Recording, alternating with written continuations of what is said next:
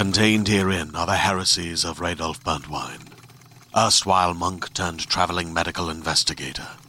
Join me as I uncover the blasphemous truth of a plague-ridden world, that ours is not a loving God, and we are not its favored children. The heresies of Radolf Burntwine, coming January 2nd, wherever podcasts are available.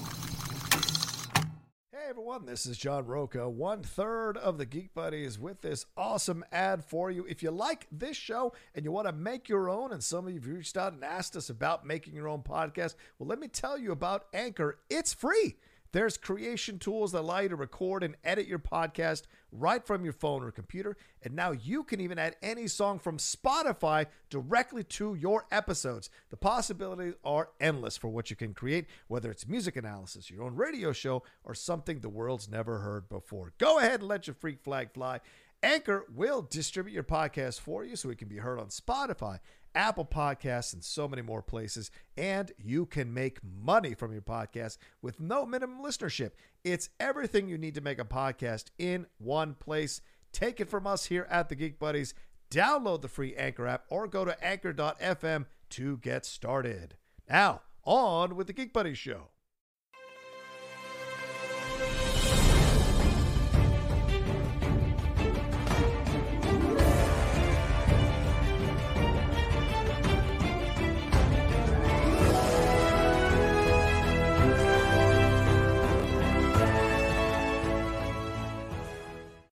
Welcome, everybody, to another brand new episode of the Geek Buddies! Hey! Well, you know, this is our special Comic-Con episode. Well, it would have been our special Comic-Con episode. We would have been doing it live from down there in San Diego. Did we do a Geek Buddies show down there? I think we did one. Didn't we do it live down there or something like that last year? In the hotel or something? Or did we just do it like last year? Last year we tried to do. You weren't in the car. By the way, I'm just dressed for summer vacation. I'm dressed for summer vacation. You look fantastic. You were not in the car last year because you didn't come down. Last year, right? So we tried to do a Geek Buddies episode on the drive down with special guest Mike Kalinowski. Right. We did not have all the technical know-how. John Roca is our fearless leader, co-host, and technical advisor, and he was not there with us. True. Well, we really just call him the tech guy. Let's be honest. That's what it is. Apparently, the guys didn't know how to speak into a mic correctly. So, by a year ago, but now these gentlemen are pros. But we did do a Geek Buddies episode on the drive back with Kalinowski and our good geek buddy Tony Campanella playing the mic stand. Yeah, so it was good. It was good. The silent Tony Campanella. Well, we all know Comic-Con actually is not happening this year in terms of in person, going to the convention center, San Diego, all of that. So our main topic today, I know I'm kind of jumping a little bit ahead, but I just want to let you all know our main topic today is basically the Geek Buddies program their Comic-Con for this year. What would we want to see? What would we want to see revealed? What announcements? What reboots? What have you? Casting stuff? All the stuff we'd want to see. If you hear any knocking going on, it's because I've got earthquake retrofitting still happening in my apartment. So I apologize to anybody who's upset. But we're going to get into all of that. First, let's introduce ourselves. My name is John Roca. I'm a writer, producer, and host here for the Outlaw Nation. I am Michael Vogel. I'm a writer and producer of animated TV shows and movies, and a gay mouseketeer today. Thanks for the hat.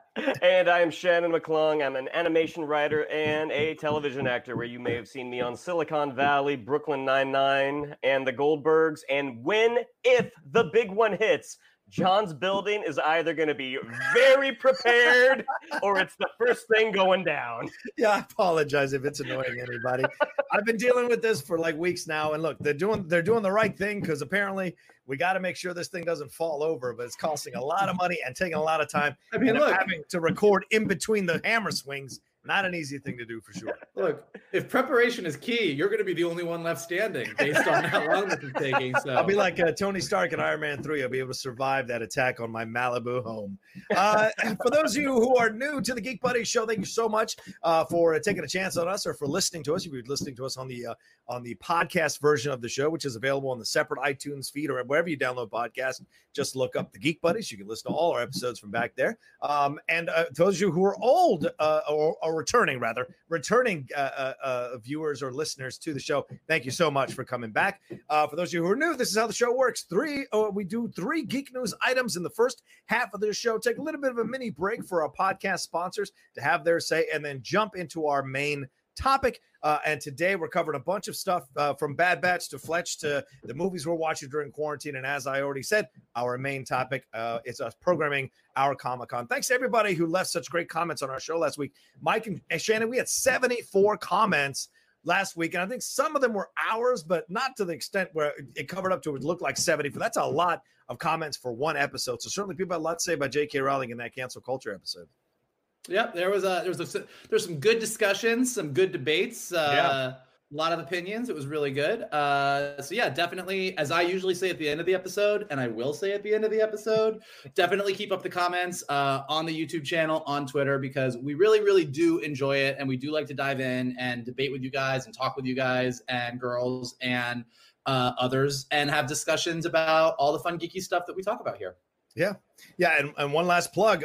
We did another extended conversation about cancel culture with my co-host of the Cinephiles, Steve Morris. That is over on the Cinephiles YouTube channel or over on the Cinephiles podcast channel. If you're a patron at a certain level, you can get to listen to that conversation, hour-long conversation. And we, all 4 of us, went at it. Well, Shannon didn't really go at it. He was kind of stepping out of the fray, but the 3 of us certainly went at it while Shannon watched for his pleasure. So you can listen to that or watch that if you want after you're done with this show. But anyway, let's get into and hopefully that's the first of many of our brand new crossover series, the Geek Files. The Geek Files, yeah. The Geek Files. We should all wear trench coats and have a whole opening where we open the door, open the file cabinet, and pull it out. Oh, canceled culture. Something like that. I mean, if we were the Geek Files, like which famous detective would each of us be? I feel like it's a good question. I feel like who's who? I'd be Luther. I'd like to be Luther. Yeah, I think I'm gonna be Monk. I was gonna go more Ace Ventura, but I could see that with you. I can see that with you. What about you, Mikey? I would like. You gotta have an answer. I kind of want to be I don't think I am Columbo, but I just like Columbo. I like his style, so I'll go with that. I was thinking. Yeah. I like to be the guy. I like to be the guy that you think is an idiot, but then at the end it's like, oh, I got one more question. And then you just lay it out. Just to get to the door. Oh, one more thing. Yeah, exactly. You lay the smack down without getting overly confrontational. Yeah, that's how I roll.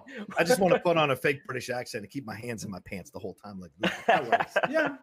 I would like to be Columbo. I'm probably more Great Mouse Detective, but I'm going to go with Columbo for today. I could see that. Who's Steve? What would Steve be? What kind of detective would Steve be? Do we feel like he would be a Sherlock? One of the versions of Sherlock? Very, very analytical. I don't know. I don't know. There's a detective out there somewhere who takes a whole season to solve the case because they've got 500 different theories they want to explore. I feel like that's the Steve Morris detective. I don't know which detective that is, but that's a very thorough. He's thorough. A thorough detective. Absolutely. He's very thorough. Anyway, all right, let's jump into our show here. Who's got the first geek news item for us? I do. Lots of excitement around very, very little actual news. But the Star Wars Twitter and Instagram earlier this week announced that there in 2021 is going to be a brand new Star Wars animated series based on the Bad Batch, the group of sort of ragtag clones that premiered in the first 4 episodes of season 7 of Clone Wars this year on Disney Plus. And everybody freaked out about this because I think everybody sort of resoundingly thought the Bad Batch was kind of awesome. Seeing these clones that were sort of the not to regulation clones, the clones that kind of turned out a little bit differently, each one kind of based on a cinematic sort of vibe that we all know and love, whether it be sort of a Rambo or a this or that, just really, really cool characters. And so the fact that they're going to get their own series is super, super exciting. And it also means that sort of this world of the Clone Wars and Rebels and this animated era of Star Wars that we're all super, super fond of, we're not quite done with yet. Obviously, there's always rumors about we're going to get an Ahsoka series. We're going to get a series that follows up on what happened to Ezra post Rebels. And given the popularity, chances are those will come too. But it's really, really exciting that the first thing out of the gate post season 7 of Clone Wars is this series based around the Bad Batch. Not much is known about what it is, when it takes place. Is it a prequel series where we see their adventures leading up to where we meet them? Is it a series that takes us through Order 66 and beyond, where we see how they maybe didn't where that didn't apply to them because they're so different, and we get to see brand new adventures? Who knows? But everyone is super, super excited. What do you guys think? Yeah, I couldn't be more excited. As soon as that arc was over, all I wanted was more. Because, the way I'm built, man, Star Wars is I enjoy the franchise. I love it, right? But it doesn't have that kind of overt masculinity that can attract me to certain things. And when the Bad Batch showed up, that was when I was like, oh, hell yeah, this is my language. This guy, was it Wrecker, Sergeant Hunter, Crosshair, and Tech? Those are the guys that I love watching, in the 80s action films or in the 90s kind of action films as well. Those were fun to see. So to see them in animated form like this, I was incredibly excited by this. And so I love what D. Bradley Baker did, voicing them all and giving a different variations of them. I mean, that guy must have 7 houses, D. Bradley Baker. But now he keeps going with the clone stuff, and I'm excited about this. I hope it's post everything that happened in Clone Wars, so we see what ventures they go on. I hope they only rarely cross over with any of the original trilogy or prequels people and kind of do their own thing. I think it'll be a lot of fun. I hope it doesn't run out of gas, because you guys know this could end up being like a villain of the week type thing as opposed to an overall arcing story. So I hope they spend a little time fleshing these characters out, exploring their pasts, exploring where their connections are, all that kind of stuff, kind of like they did with Mandalorian. So I'd like to see some of that with a Bad Batch. But overall, this couldn't excite me more. And I can't wait till it debuts. I'm going to watch it every week it comes out. Yeah, this is awesome news. And the thing with animation, I imagine most of our listeners know this, but animation is planned way in advance. Oh yeah. So by the time the Clone Wars came on Disney Plus, I mean, the Bad Batch, it was going already. It's not like they saw that and were like, oh boy, they're really getting they're getting a good response. Let's get something in development. More than likely, they saw from the beginning, ooh, if we decide to do more, these guys, there's a lot of fertile ground here. And in terms of time placement, I'd like to see both. I'd like to see when they first sort of became warriors, what bonded them all together. And I'd also like to see after we met them, so we get more of, it's Fives, right? Fives that's with them? Yeah. I mean, so we get to see how Fives starts to fit in to this sort of motley crew. It's Echo, isn't it? Is it Echo? Echo, right. Yeah. Okay. Sorry. Yes, I'm looking. Well, we get to see Echo kind of fit in with this motley crew of soldiers. I mean, right. I remember when that first 3-episode arc finished, I obviously loved the characters. I wanted a video game. I'm like, these guys are tailor-made for video games where you're cycling through the characters, figuring out which one is appropriate for each mission. But an animated series, just as awesome. I mean, they're also characters that you're like, God, I hope they make the leap to live action, because it's an untapped corner of the Star Wars universe. As John said, we've not seen sort of the Predator version of clone troopers yet.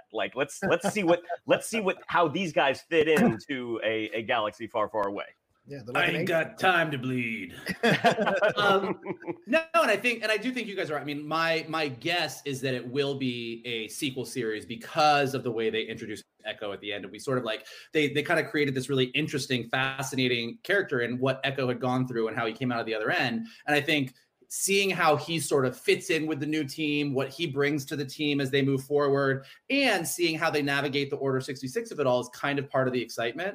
And then having this team of clones going out in the, 15 years between the end of Clone Wars and the beginning of Rebels? Is that what it is? Roughly something like that? Yeah, I think something like that. So anyways, whatever it is, just seeing how they fill that time in an era of Star Wars where we're not really necessarily going to be dealing with the Jedi or anything like that, but this other aspect. And as we've said 1,000 times before, the best part about Clone Wars is it's taken a lot of the things that maybe some of us didn't love so much about the prequels, like the clones, and turned them into these characters that are some of the most beloved characters in the universe. And I think that the more time we spend with the Bad Batch, the more they will become elevated to that level of Rex and Fives and some of these other clones that we've really come to love. So super awesome news. Can't wait to find out more about it. Yeah, Inverse wrote a pretty interesting column about it. Said that the Bad Batch could solve 3 problems in the Star Wars universe right now. Could explore how the Republic became the Empire through their adventures and their experiences. They could explore more about the crime syndicates. We get more background on them. Remember, Underworld was going to be something they were going to do, so that could be something to explore with Bad Batch, and also stormtroopers and clones, like how they kind of like interact around each other. What's that relationship? All of that could be explored here. And they also described them as like the A team of Star Wars. And I think there's no better description for them. For those of you kids out there, there was a show in the 80s called The A Team. That was the best. It was remade into a movie, which I thought was damn good and should have got a sequel. Movie's a blast. It's a blast. So much fun. But it's not the same as the show. I agree. It wasn't the same as the show. It's nice, but it wasn't. Yeah. But go back and watch them on TV Land or Nickelodeon or something and enjoy Mr. T, George Papard, Dirk Benedict, and Dwight. Damn, I was almost there. Eisenhower. Dwight Schultz also does great voiceover work all over the place. So all 4 of those guys are fantastic on the A Team. So this kind of has that vibe to it. So I'm excited. Watch the old episodes of the A Team and seeing how many bullets are shot and nobody ever gets hit. And always watch for the spring that sends that Jeep over that little bush. Always, every single time. So good. Anyway, all right. Well, there you go. Yeah, so we're excited, and we'll see what happens. And I'm sure it'll take a while. Like Shannon said, it's probably going to be a while before we see anything from it. But certainly, it's exciting to know that it's in motion. Once again, this post trilogy Star Wars is really exciting. I think people are coming back to the franchise even more and are excited about all the different directions it's going. And even with the Kenobi series being pushed back a little bit, it's still exciting overall to see what else is happening out there in the world of Star Wars. All right. What's our second? Oh yeah. So let's jump into our second thing. I'll lead this one. So we know everyone is quarantining or self-isolating, and there are movies dropping on VOD or on streaming services right now. And so we thought we'd talk about 3 of them that were getting a lot of buzz over the last few days. And that is Palm Springs from Hulu, Greyhound from Apple Plus TV, and The Old Guard on Netflix. I will take Greyhound and just say that I thoroughly enjoyed it. It's a tight 90 minutes of a naval battle. That's it. You get a little bit of background on Tom Hanks. That's all you need to know. Dude's religious. Dude's very stressed about things. He likes to take care of his people, and he's a good commander. And that's it. And let's get into it. And that's basically it. 90 minutes. Elizabeth Shue is there at the beginning and at the end, and that's it. Everything else is about him navigating through this thing called the Black Pit, I think is what it's called, the Dark Pit, something like that, where Air Force cover is not available during World War II, and they have to protect these ships that are carrying supplies to the Allies or carrying domestic goods or imported goods to the United States or to other countries. And so they have to protect these things so that commerce keeps going and money is still available for countries to use and sell goods and all that kind of stuff. So really exciting work from Tom Hanks. Leading men in battle is something he's been doing now for a few movies. But this one is tight. It's in and you're out. There's not really a lot of time to breathe. And by the time it's done, you're like, okay, I had a good time here, at least in my opinion. Let me ask you a question. I haven't watched it yet, but I have a question for you. No spoilers, but is this a nice tight movie because you're watching it at home? Like if you saw this on the big screen, would you have left disappointed? Is it a better watch at home, or do you think on the big screen it would have been just as good? I'm just curious as to your opinion. Good question. I would classify this as a Saturday afternoon 1:00 showing. Like you heard it was good. You heard Tom Hanks was in it. Go for an afternoon matinee, watch it for an hour and a half, rolling out and have a burger. That's basically the kind of movie it is. You're not going to walk away from this deeply affected or like rethinking your life. It's just a fun, awesome time with Tom Hanks. And the action sequences are so realistic. I saw people complaining about it being too CGI. I didn't feel that way at all. The sound design is incredible and the score is really good as well. Shannon, you saw it. What did you think? I did. I agree with you. It is an 88-minute ride. You're in and you're out. And I think it still demonstrates the enduring star-poweredness and watchability of Tom Hanks. I mean, I think this role with a different actor, would it have been as captivating? Maybe. But because you basically have America's dad up there commanding these guys, there's a soothing presence that Tom Hanks has when he's on screen. I do think I would have liked to have seen this on the big screen just because of the technical stuff. I would have liked to have had the theater surround sound. But that being said, this is not a Friday or Saturday night at the movies. This is a good matinee film. And in terms of like watching it at home, watch it at night, turn the lights off. I mean, it's going to take you on a ride. Yeah, the only negative, as we move on from this, the only negative is that when you watch the trailers, there's probably an extra half an hour of this film that got cut out because in the story, the actual story, because it's based on a book, it came out in the 50s, I think. The guy goes through a lot of like questioning of himself. He has mental health issues that he confronts in the book.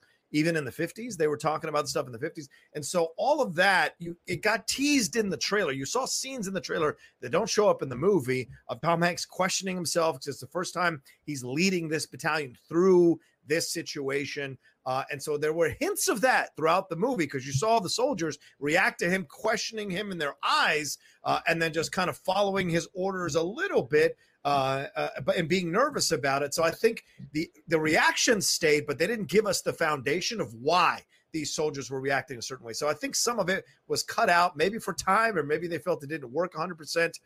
Either way, just take it for what it is. It's what it is. Yeah. And Tom Hanks wrote this, didn't he? He did. Yes. Yeah. I think he's first thing he's ever written. First film he's ever written. So how good dialogue, good screenplay. Felt nice. It's a lot of orders. A lot of orders. That's for sure. There's a lot of orders, a lot of come about, a lot of rear rudder, whatever he says. There's a lot of that. Not a lot of like emotional exchange of moments. Only in the beginning. Everything else is more about just trying to survive these attacks and trying to outwit the Nazis in their U-boats. Which when the Nazis pop up, it's pretty awesome to see how close you get to see what a naval battle would look like with the technology we have nowadays. So I thought all of that spoke well for the movie. Very cool. Very cool. Shannon, do you want to go next or do you want me to go? You know what? I'll go next because yours is going to end on a high. So I watched Old Guard on Netflix with Charlize Theron. And let me see. It was directed by... Her name is Gina Prince Bythewood. Yeah, also stars Matthias Schoenhardt, Marwan Kenzari, Chiwetel Ejiofor. I was really excited about this movie. I thought it is based off of a graphic novel, which I have not read. But based off of the trailer, I'm like, God, this looks like a kick-ass action movie. I mean, Charlize Theron always turns in a great performance. She's always such a captivating lead. As the film started, the action is good. But by the end, I was just kind of left wanting a little bit. I mean, it was what I would describe as what I used to know as a Netflix movie. I'm like, it's a Netflix movie. It's fine. There's some decent action. But I feel like they have, again, not to go into spoilers, but they have such a big world that they probably tried to stuff a little too much into it and thereby taking away from the stuff that they had. I mean, I think if they had reduced how much story they had and just focused on just a few of the things that they have in the story, I think it would have been more effective. That being said, it was wonderful to have a new movie to watch. And if you want just a straight up action movie, this probably delivers, but you do see what other possibilities were there.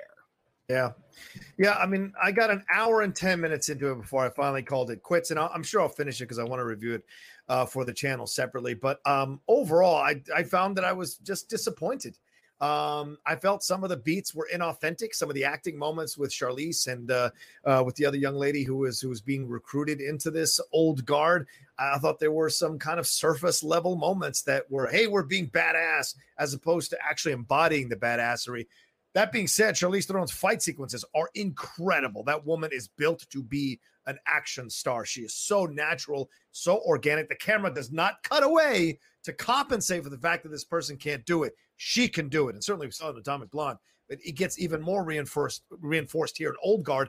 And all I kept thinking is, why are we doing a prequel to Furiosa why not a sequel? Because it makes no sense, man. I think you and Charlize are thinking the same thing. Yeah, I'm as heartbroken as Charlize is about it. But it felt to me like something like Triple Frontier, where all the elements were there, but when you watch it, there's just something missing to tie it all together to make it seem exciting and interesting. And Shannon's right. They're trying to shove way so much into there that you're just like, I'll just read the book. Because why don't you just put it up as text on the screen right at the beginning so that, Blade Runner's done that. Conan has done that. Like many, many films have done that to get you into the hell.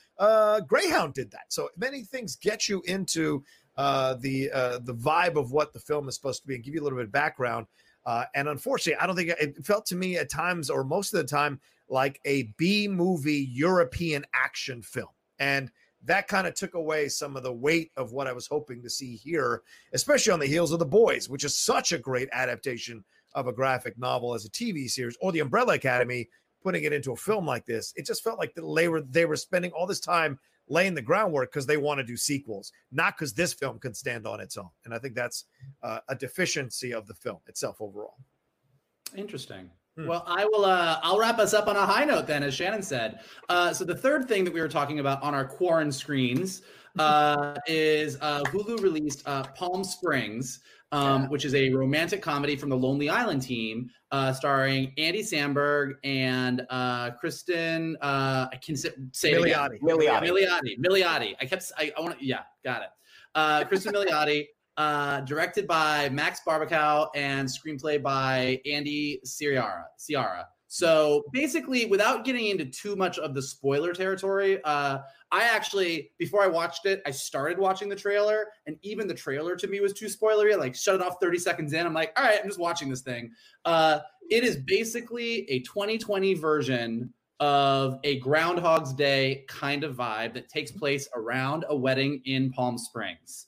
J.K. Simmons is also in the film. I don't want to say too much, except for the fact that I just want everybody to know that in a time where we all feel like we are living the real life Groundhog's Day, where we are just in this quarantine that just seems to wash, rinse, repeat, new tragedy, wash, rinse, repeat, new scandal, wash, rinse, repeat. Every day is bleeding into each other. This was exactly the little oasis of happiness that I needed. It is, it's funny in all the ways you would like it to be funny. It's sweet. It is endearing. It is surprisingly heartfelt and inspiring. It just makes you feel kind of good about the world. And it really is just like laugh out loud. I can't believe they just did that funny.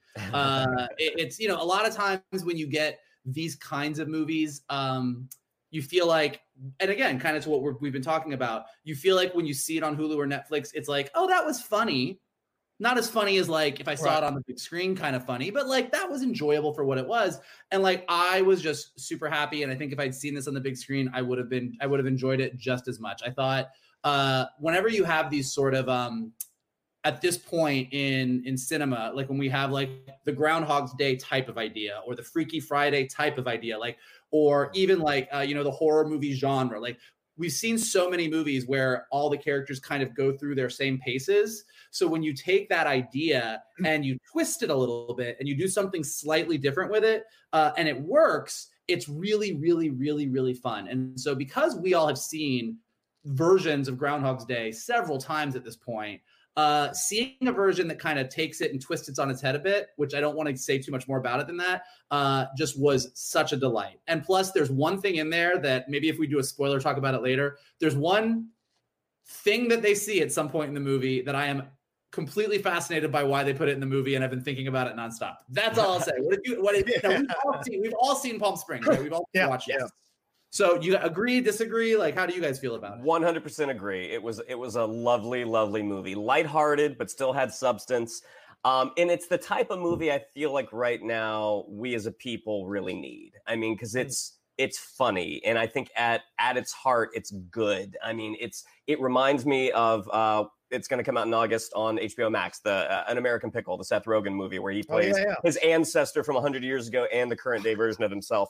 I feel like comedy is comedy, but comedy with substance is what we need as a people right now. And I feel like if you have Hulu, 100% worth your 90 minutes, 2 hours. And if you don't have Hulu, I imagine there's probably a 2-week free subscription. It is worth giving them your email just to be able to watch this movie. Yeah. I agree with that 1,000%. Lindley was on the fence about this one. And then we watched a little bit of the trailer and she's like, okay, all right. And she goes, but I'm going to turn it off if I don't like it 10 minutes in. I'm like, all right. We got 10 minutes in and she's hard on the movies. She was absolutely in love with it. Thoroughly enjoyed the comedy, thoroughly enjoyed the sarcasm involved. Kristen Milioti absolutely became her favorite person in the whole film. And it's incredible to see, like, because I'd only seen Kristen Milioti in a couple of the things. I think she was in How I Met Your Mother she had an arc on that as well. The girl with the umbrella or something like that, or yellow umbrella. And so she had obviously been laying the groundwork for quite some time for herself. This is a breakout role. This is a role when you see her in this, you go, oh, I want her in everything I'm going to see in the future. I can see her in a superhero movie. I can see her in Star Wars. I can see her in anything, big franchise. You put her in anything. She kind of has that Vanessa Kirby vibe for the stateside situation. So I like that about her, but she also brings weight to the role, right? Like we talked about Greyhound here. Greyhound is like, 90 minutes in and out with Tom Hanks. This is 90 minutes, but there's a lot of weight to it, emotional weight to it, from the journey that Andy Samberg's character is on, and the journey that Kristen Milioti's character is on, without giving anything away, and the journey J.K. Simmons' character is on as well. All three of them intersecting in such an interestingly out of this world way that I really loved. And more than anything else, it's a film that works for you on just the surface as a comedy. But if you really want to feel the emotional beats that are running throughout it underneath, it's there for you to enjoy, and it'll speak to you in a way more than Old Guard or Greyhound might, if you're going to give it a chance and watch it. And it's like already it's the highest rated Hulu film or most downloaded Hulu film ever. So it broke records for that as well. And so that speaks positively about it. And also one last thing, they weren't going to do the film. They were knee deep about to start shooting the film when Russian Doll came out. And so I'll leave it at that. And they were questioning whether they should drop it, like another Groundhog Day type of movie. And everybody went back to their corners, and it looked like the film wasn't going to be done. I read this in The Ringer. Andy Samberg was talking about it. And then something else came out that kind of is like Russian Doll, as a TV series. I can't remember the name of it, but the fact that got great ratings, they were like, okay, so there is enough of a market for people to see these kinds of movies. And yeah, I think, Shannon, you're absolutely right. This is a perfect movie for our time right now. Or I think Mike said that too. This idea that we feel like every day is a bit of a loop. Like we're in the same kind of day because we're all quarantined or self-isolating. And so what can we do with our time? The film kind of explores that as well. So I really appreciate that about the movie. Yeah, and I mean, and actually, Russian Dolls, I did not know that, and I think that's fascinating. And I completely understand why them seeing Russian Doll, you might be like, oh, fuck, shit. Mm-hmm. Did they beat us to it? But again, I think like both Russian Doll and Palm Springs handle, the tone is completely different, and they both handle the Groundhog's Day concept very differently in what the characters are trying to get to. Yeah. So it's a great example on how you can take sort of the same basic idea and two different creative teams can go in totally different directions. So definitely go check out Palm Springs. If you're having a shitty day, if you're over the quarantine, if you don't know what to do with yourself, pour yourself like a nice margarita, put on like your best beach outfit, watch Palm Springs, and pretend you're on summer vacation for realsies and not this hellhole summer vacation that we're all in right now. There you go. There's our mini reviews of all three of those films for you all to take and decide if you want to watch any of them. All right, what's our last one? Shannon, I think you got this one right, our last Geek News item. Our last news item for the day, as production slowly starts internationally, not so much in the U.S. yet, but as it slowly starts to restart internationally, we're still getting film announcements. And what came out on Variety yesterday, I think, is a great freaking idea. They are finally, it seems like, going to be rebooting Fletch. Now, for those of our younger listeners, Fletch is a series of books that was translated into films in the 80s, 2 films with Chevy Chase. They have been trying to reboot this for 20 years, it seems like. And Fletch is an investigative journalist. It's very comedic, but it also has a little bit of a mystery to it. Several actors have been linked to this project over the decades. Jason Lee was supposed to do it at one point. Jason Sudeikis. Ryan Reynolds' name was thrown in a little while ago. Well, now, according to Variety, They are going to get going with John Hamm in the lead. John Hamm of Mad Men fame, who we found out later through 30 Rock and other guest appearances on comedies and in subsequent films. John Hamm is really, really funny. Yeah. So it's going to be coming from Miramax.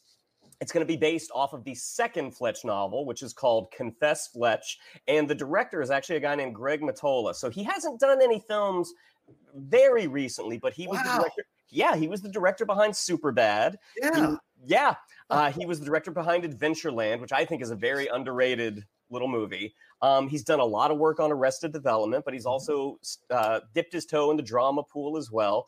I think this is a great idea. John Hamm, along with being funny, he's incredibly handsome, but he's not intimidating to a guy audience because he is so funny in just kind of a goofball way. Yeah. I think this is a great idea. Gentlemen, what do you think? I would say I'm on the fence about it. Really? Because John Hamm's a little long in the tooth, and what at this point in his career. And one of the things I enjoyed about Fletch is that's a guy in his 30s who thinks he can get away with the things he's getting away with. Hamm is closer to his 50s or in his 50s, and it feels like, oh, you're still doing this act. So I think it depends on the story, right? For me, it depends on the story.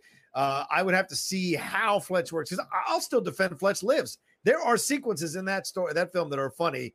So I like that character. I don't love it as much as other people love it, but I do know that that's Chevy Chase's bread and butter, basically, that film.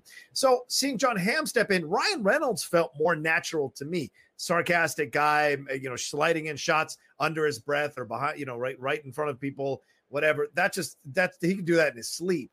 So the John Hamm thing is interesting because also John Hamm is dashing. He's handsome. He's good looking. Chevy Chase has that. He was like good looking for a comedian, right? John Hamm is good looking for a man. There's a big difference here. And so it's just like, whoa, how are they going to play against that type? When I was first looking at doing stand-up, one of my ex-girlfriends who was really successful doing stand-up, she said to me, the thing about you is that you kind of come off in a certain way, like you announce your energy in the world. You got to be self-deprecating about your energy. You got to put yourself down because most comedians don't have that energy, and that's essential. So you're looking at John Hamm stepping into this thing, and you're like, well, how is he going to underplay that he's in the bubble? Are they going to give him steel hands? Like, how is he going to underplay being in the bubble? So I'm curious. It doesn't excite me, but it certainly makes me curious to see what he can do with this. Mike? I'm not worried about that aspect of it because, like, if you look at John Hamm and like Unbreakable Kimmy Schmidt or some of the other stuff he's done, like, he can definitely undercut his handsomeness. Like, he is really, really funny. I'm not as concerned about that aspect. What I do wonder, and like, granted, most comedies of this era of the 80s were this, but like Fletch, to me, when I think back on it, and I haven't watched either of them in a very, very long time, but like in the post Me Too era is like, I feel like these movies were very not of what we would say is appropriate today. In the post Black Lives Matter era as well. If you look at that sequel. Yeah. So that actually, if they face that head on, that can be a plus and not a minus. But like, and kind of to your point about John Hamm being a very different type of Fletch than Chevy Chase would have been, or even Ryan Reynolds would have been. Again, I'm just curious as to how they're going to reinterpret the character, because I think that there is this idea that the Fletch franchise is a great franchise. To Shannon's point, they've been trying to do something with it for years, and taking Fletch and reinterpreting that for post Me Too, post Black Lives Matter, post where we live today. If you can handle that in a very funny and very relevant way, that could be like a huge win. It could be sort of the comedic hero that we need in this time. And if you don't, it could be very like, ooh. So I'm curious to see what they do with it. I'm probably not as excited as Shannon, but not quite as on the fence as Johnny. I'm kind of like right down the middle, kind of like, well, this is interesting. Let's see what happens. All right. Well, there we go. Anything more? It'll be curious to see who they get as the female co-lead for him. and what I'm not familiar with the second book, so I don't know what the plot of the second book is. Well, I can tell you here, John. Oh, please, feel free. In a mysterious chain of events, Fletch finds himself in the middle of multiple murders, one of which pins him as a prime suspect. While on a quest to prove his innocence, Fletch is tasked with finding his fiance's stolen art collection acquired after her father goes missing and is presumed dead. Interesting. All right.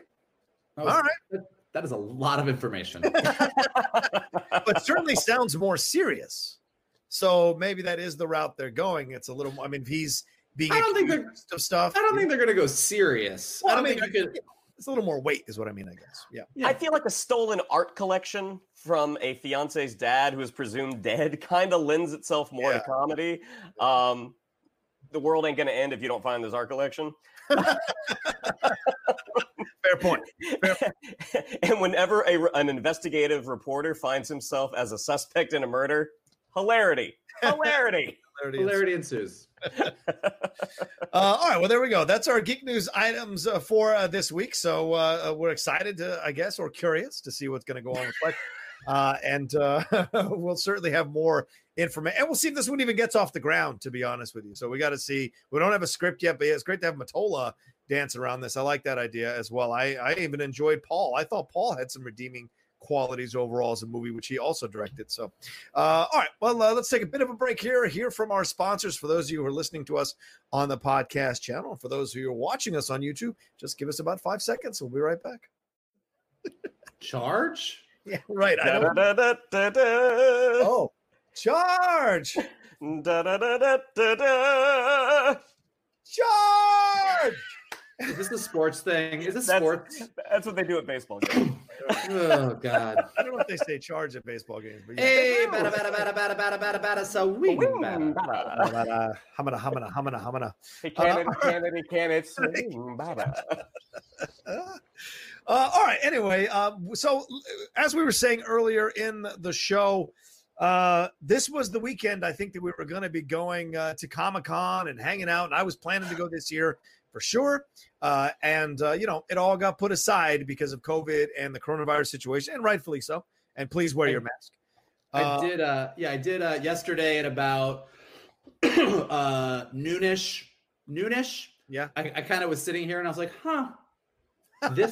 this time every year for the past several years is when Kalinowski and Shannon pull into my garage. Kalinowski loads about 30 cases of Diet Coke into the trunk of my car. Yes. We load everything up. He gets donuts from Voodoo Donuts. Then we go pick up Johnny, who always tells us that we overpacked the car and there's not enough room for his stuff.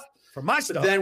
But then we get his stuff in there and we all load in and we drive down to San Diego, the four of us, and we talk about geeky things. I argue with Kalinowski about several issues that I have with the DC universe. He yells at me and tells me that I'm a Marvel lover and that I don't know what I'm talking about. And then we pull up. He calls you Champ very aggressively. Very aggressively. Yeah. Hey, Champ, let me ask you a question. And I'm like, oh, I'm driving. Let me ask you this. I get so enwrapped with what I'm saying about geeky things that I almost drive us off the road several times. True. Then we eventually get to San Diego. We pull up to the hotel and we enter like 4.5 days of just like super geekery tomfoolery, running around the Gaslamp District, going to parties, going to panels, like dealing with the intense BO. I even miss the intense BO. It's kind of a bummer. Like this is the first year in like, how many years? Like, it's like, so another hit thanks to Corona. Like definitely there are people that are suffering more than we are in this instance, but I'm still sad that we are suffering by missing San Diego Comic-Con. It's not the same without 6 Auntie Anne pretzels over 5 days. It's not the same. It's not the same without going into the shirt booths and Shannon and I spending some time looking at overpriced shirts that we can get. It's not the same for me on the last day, walking around the sellers of comic books and graphic novels and trying to get the best deals so I can have a stack of stuff to read over a year before I come back again for Comic-Con. And of course, not the same about sneaking out in the middle of the day to go back to the air-conditioned room, which we keep at about 61 degrees the whole time, which is amazing. It's luscious. It's not the same without one of us stumbling home drunk and with some shenanigans or some story to tell. It's not One of us. One of us. No, Okay. we all take our turn when people stick around for them to walk them home. We all have our things where we leave a man behind. We all have our things where we go and find a place to have a nice cigar and smoke and have a drink. Shannon left. Sorry. I'll never forgive you. And then wandering around and trying to get into panels and seeing what new code word we can do to get into Hall H. Like all those things are so much fun. And they've become harder to do over the last few years because it has become a young person's game, but we're always still game to go down there and have some fun and try and get the best out of it. And of course, Listen, Grandpa, I don't know what you're talking about. I've seen you two struggle in the last few years. Give me a break. I know your body needs to be studied by science, Mike Vogel. That's for damn all sure. I'm saying is you haven't seen me slow down. I get to Comic-Con and I'm still going on very little sleep. It's incredible. 5 hours. That's all you need. 5 hours pop up. It's like you ooze the liquor onto the sheets and you go right to work out. It's incredible. It's like, have you ever seen a golden retriever dream? Like that's Vogel's sleep pattern for 4 nights. And he wakes up refreshed, which makes no sense to me. Yeah. I'm the last one asleep. Sometimes don't quite remember how I made it into bed. First one up. Yeah. At the gym, back and ready to go. Young kids game my ass. Shannon and I are still in bed, checking our phones, or looking at what we're going to do for the day. All that. So, it's a shame to not be going back this year, and it would have been exciting to, as the Outlaw Nation, going down there, like seeing what I could cover, right? Seeing what videos I could put up, challenging myself to see what kind of footage I could get. And also the three of us doing a Geek Buddies episode, maybe live there from the convention floor or from our hotel room. I'd say like poolside at the Marriott. Poolside is fine too. Poolside at the Marriott would be my goal. Like, can we do like actually a Geek Buddies episode like from the hot tub? Yeah, we could do that. That's my choice. That's my choice for next year. If we set up the camera in a certain way, I think that's absolutely possible. Please, I would be wearing a shirt, but yes, John's camera equipment and mechanical stuff just in case it falls in. right, exactly. But anyway. drinks on me. There we go. Always, and that's the best. But anyway, we thought a great way to celebrate the fact that we were not going to go down, and of course, many of you all listening to us are not going either, is to kind of talk about what we would. How would we fantasy book Comic-Con this year? What would we like to see rebooted? What announcements, casting announcements, what property, franchise, IP announcements we'd like to see? All of that. So who wants to go? Or do you want to flesh that? Just because we were talking about it, and you always know when you go down to Comic-Con, there's certain panels that you're excited about. You have your favorite shows. Like for me, I always want to go to the Steven Universe panel, or we always want to go into Hall H because we know that Marvel's going to talk about their movies, or we know that Warner Brothers is going to talk about the next Fantastic Beasts or the next DC movies. But I think all of us, as we were talking about it, the thing that's always the best is those surprise announcements, something you were never expecting. And a lot of times that does sort of constitute reboots or adaptations of something that you never thought would get adapted, or holy shit, I can't believe they're doing that. So we thought this would be a good opportunity to kind of talk about the reboots and the adaptations and the things that we would love to see that we haven't seen yet, and put it out in the universe. And maybe who knows what'll happen. Yeah. Who wants to go first? I will go first. So in this scenario, this is at the end of a panel, maybe Sony Pictures at the end of the panel that. Picture it, San Diego, 2020.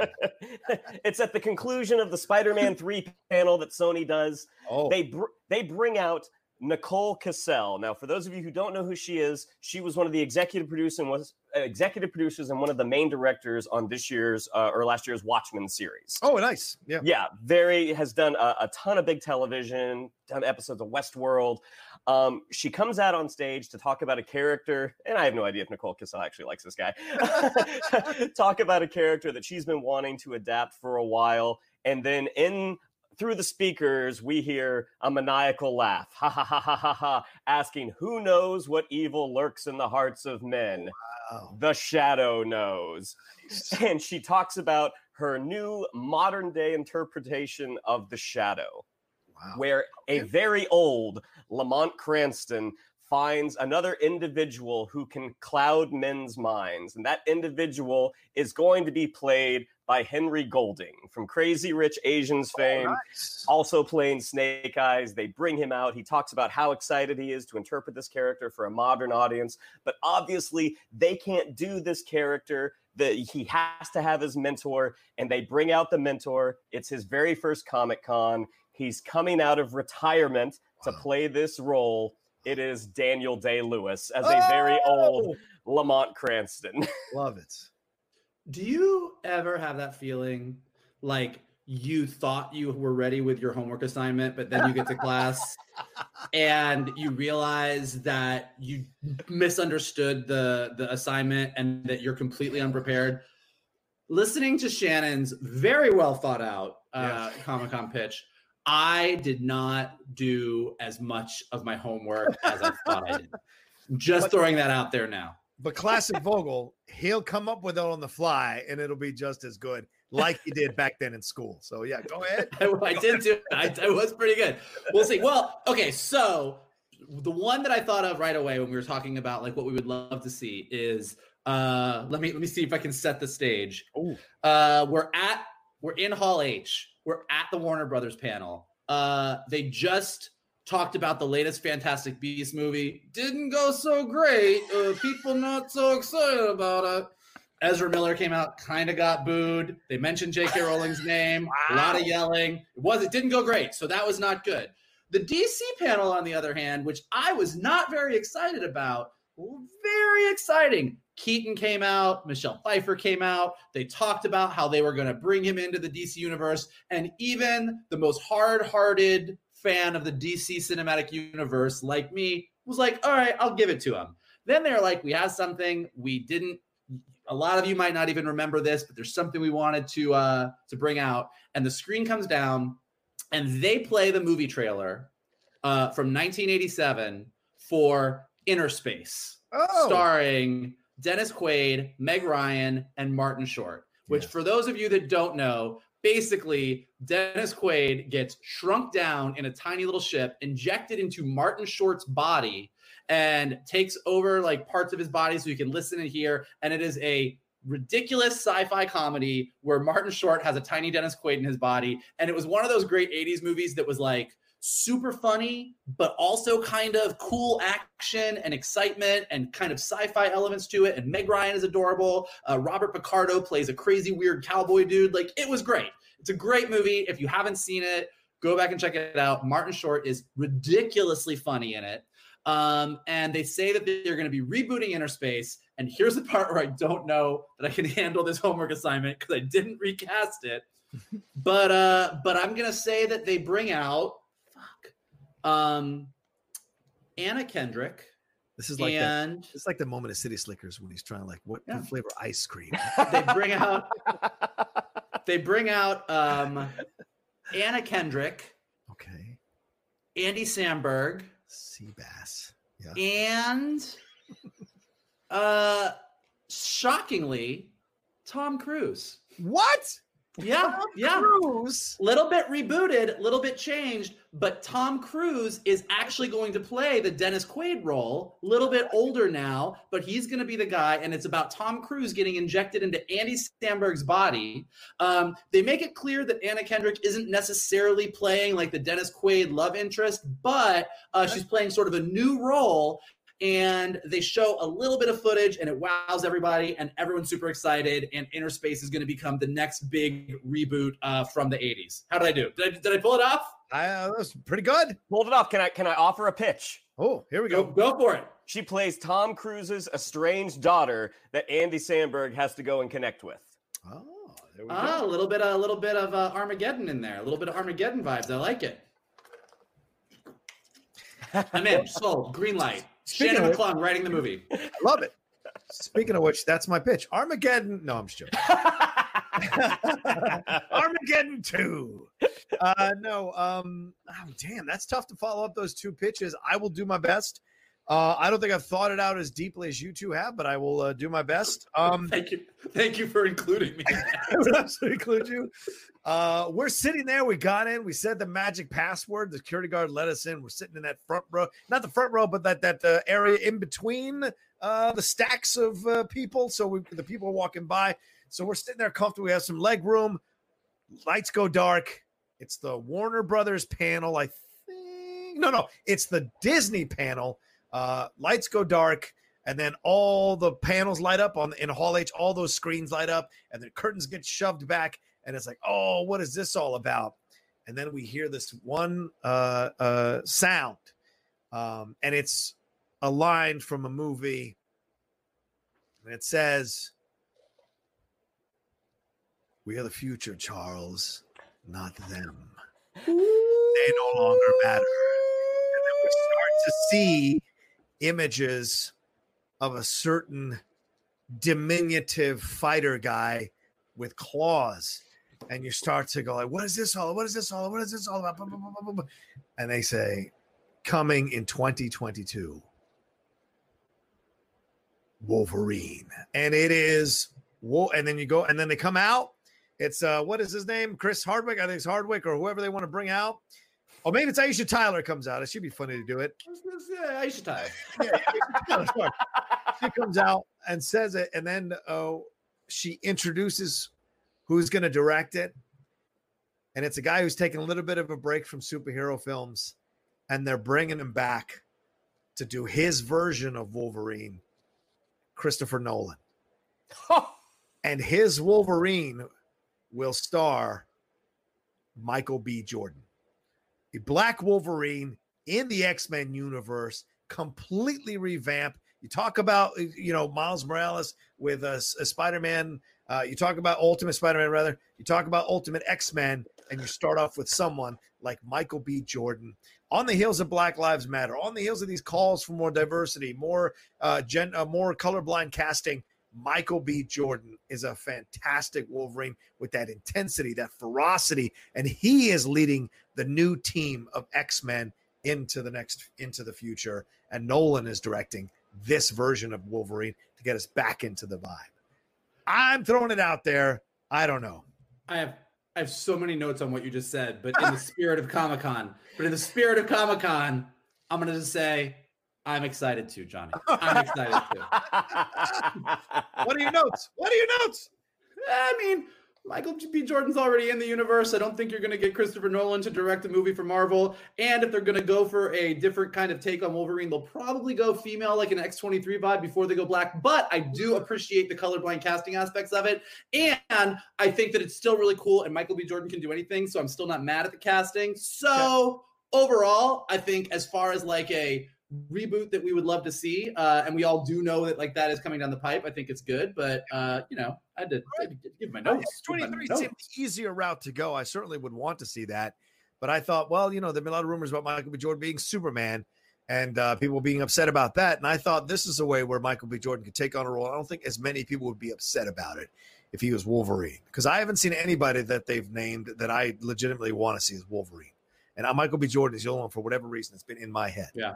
All right, let me snake it back with another one, and then we'll go back to you guys. All right. This is a quick one.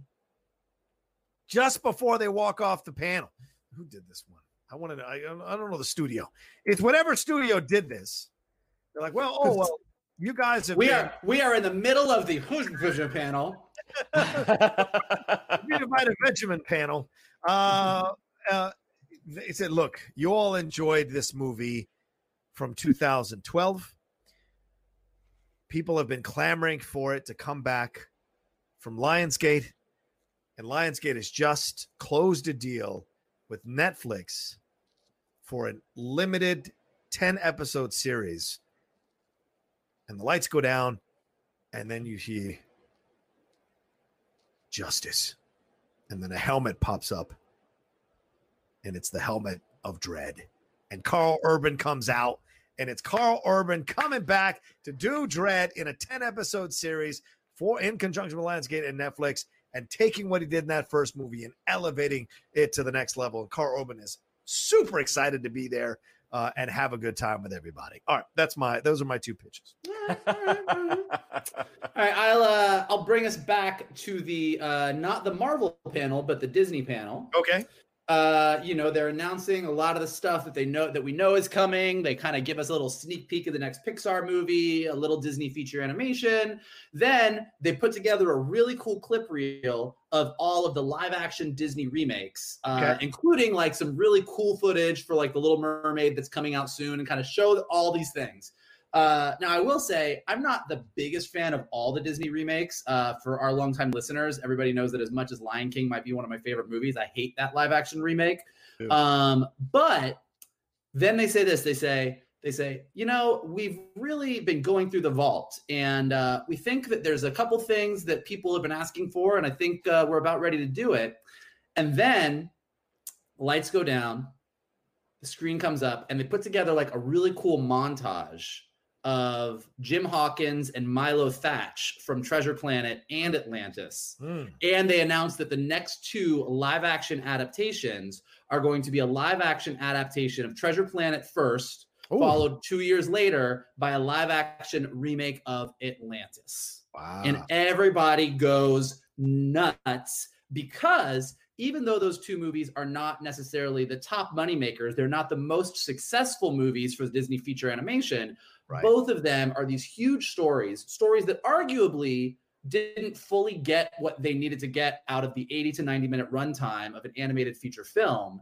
And translated to live action, they are going to be completely different, completely reimagined on a whole other level than you could ever imagine in animation. And everybody goes absolutely nuts. Wow. Okay. Boom. I like it. I didn't have a second one ready, so this is going to be off the cuff. Now you know how it feels.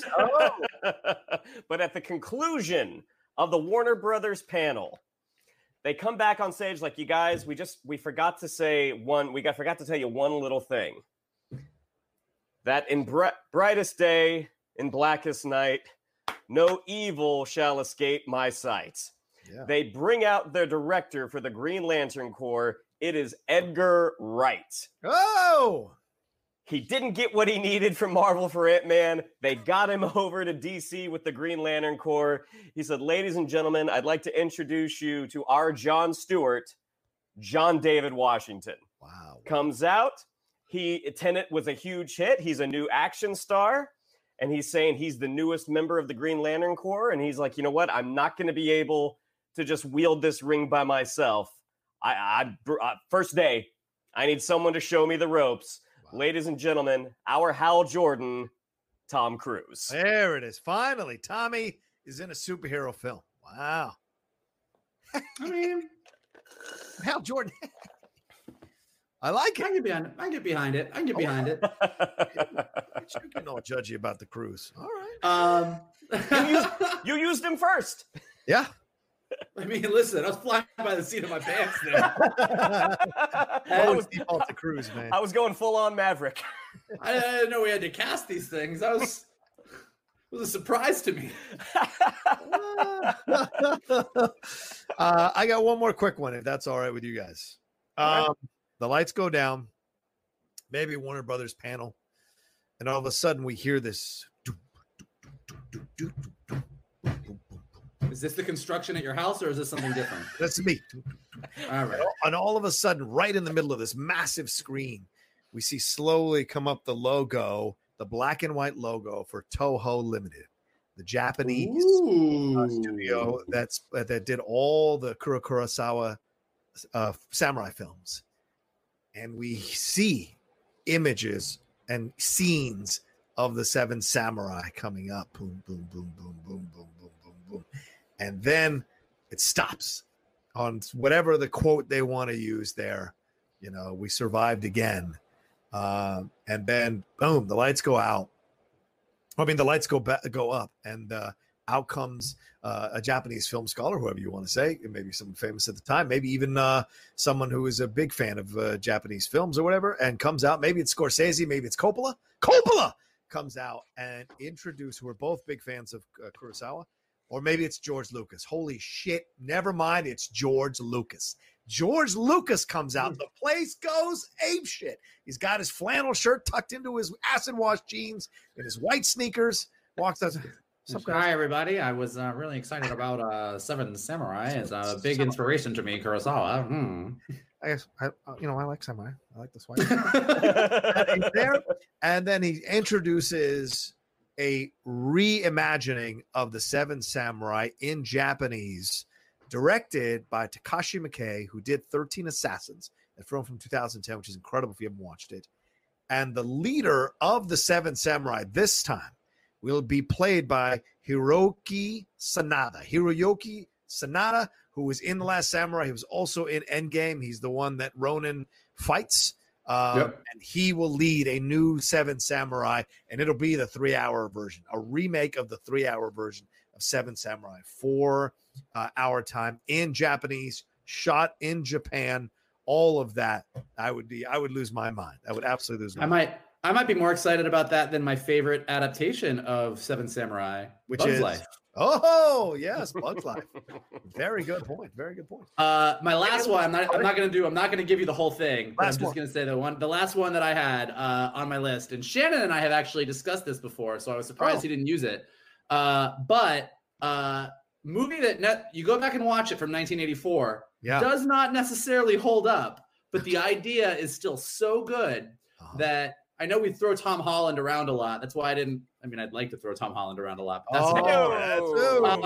calm it down. Yeah. I didn't want to use him in the Atlantis example because a lot of people have already gone there. But what I would love to see Tom Holland in is a remake of 1984's The Last Starfighter, a movie about a young kid who in 84 living in a trailer park. Played the 8-bit video game that was there, got really, really good at it. And when he reached the high score, Alien came down and picked him up and said, "This was your training ground. We need you." And he went up and fought as the last starfighter in an epic space battle against an alien force. Now, Shannon and I, several years ago, were like, we should develop a reboot of this. And we went and we got the Blu-ray of Last Starfighter. We sat down and watched it. And it does not hold up. The cheese level is intense. But the idea of somebody playing a video game and being so obsessed with the video game, I think is actually even more relevant today than it was then. And so as a concept, I think Universal should 1,000% remake Last Starfighter. And I think Tom Holland would be perfect for it. So there you go. That's my last one. I like it. All right. Last one. Last one. And it'll be quick. It'll be quick. We're at the 5 mark. Yes. I'm trying to find. Oh, okay. I got him. Okay. So at the end of the Sony panel, again, Adam McKay comes out. Comes out. He's like, folks, we just signed this deal. We've been talking a lot about Monster Anatomy. And I just want you all to know that summer 2023, we will find out definitely that the Wolfman has nards. It is going to be a remake of 1987's The Monster Squad. There it is. Boom. That's all I got. I like it. Listen, people love it. Listen, Monster Squad is another one that really doesn't hold up as much as you would like it to, but Stan Winston's creature effects in Monster Squad to this day still look better than half the CG that we see on movies. That's worth the watch. Yeah. They use a lot of LGBTQ slurs in that one. That really that's a hard that kicks me in the nards every time I watch it. But despite that, I do love seeing all those monsters together. It's a remake. It's a remake. We're gonna fix some things. We're gonna fix it. Ooh, can't do that. All right, well, there you go. That's our Geek Buddies programming of our fantasy programming of Comic-Con this year. Hope you enjoyed it. Maybe you have some ideas of what you would like to have seen at Comic-Con this year, what you would love to have seen announced. Let us know in the comments section below. Let us know what you thought about our thoughts on Fletch and our thoughts on the 3 movies we highlighted, and also about the Bad Batch. So do all that in the comments section below. We know we're wide open to hear your thoughts. Of course, Mike and I respond. Shannon responds every once in a while, but we'd like to kind of talk to you all and hear what you think. So thank you so much for watching and for listening to the show. Shannon, what do we have to tell them? Yeah, if you'd like to follow us on social media, on Twitter, it's @geek_buddies. On Instagram, @the_geek_buddies. If you'd like to follow me on social media, where I do respond, on Twitter, it's @Shannon_McClung. On Instagram, @Shannon_the_geek_buddy. If you'd like to follow Mr. Vogel, it's @MKToon. If you'd like to follow Mr. Roca, it's @TheRocaSays. And hey, listen, right now is the point of the day at Comic-Con where I'm probably going to go to an afternoon party. Shannon is probably going to go to the room and read some comics. John has a lot of interviews and meetings that he has to do, so he's going to catch up with us later. He's probably going to try and meet us for dinner, but then he's going to find out where we're having dinner and say he's going to pass, but he'll catch up with us later. So that's what we're going to do. But what we want you to do right now is go down and hit like and hit subscribe on Johnny's page here. Leave us some comments below. And then if you're not following us on Twitter, go do that and leave us some comments there too. Let us know what kind of reboots you would like to see. Like, what are your reboots that you would love? Who would you cast in them? What do you want to do? And in the meantime, if you're listening to us on iTunes or Anchor or Spotify or wherever you listen to your podcast, definitely rate us there too. Definitely leave some comments. Definitely retweet us. Definitely let people know they should check Geek Buddies out. The more you do all of that stuff for us, the more people join the conversation. And as we've been saying over the past few weeks, as everyone's been quarantining, people have been finding Geek Buddies.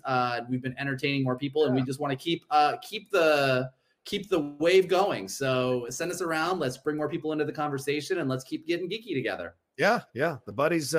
You can never have too many buddies. Someone once said that in a movie. You can never have too many buddies, and there's nothing wrong with bringing more and more people in, as Michael said. So thank you all so much for watching us or for listening to us on the podcast version. And we will talk to you next time with another brand new episode of the Geek Buddies. Hey!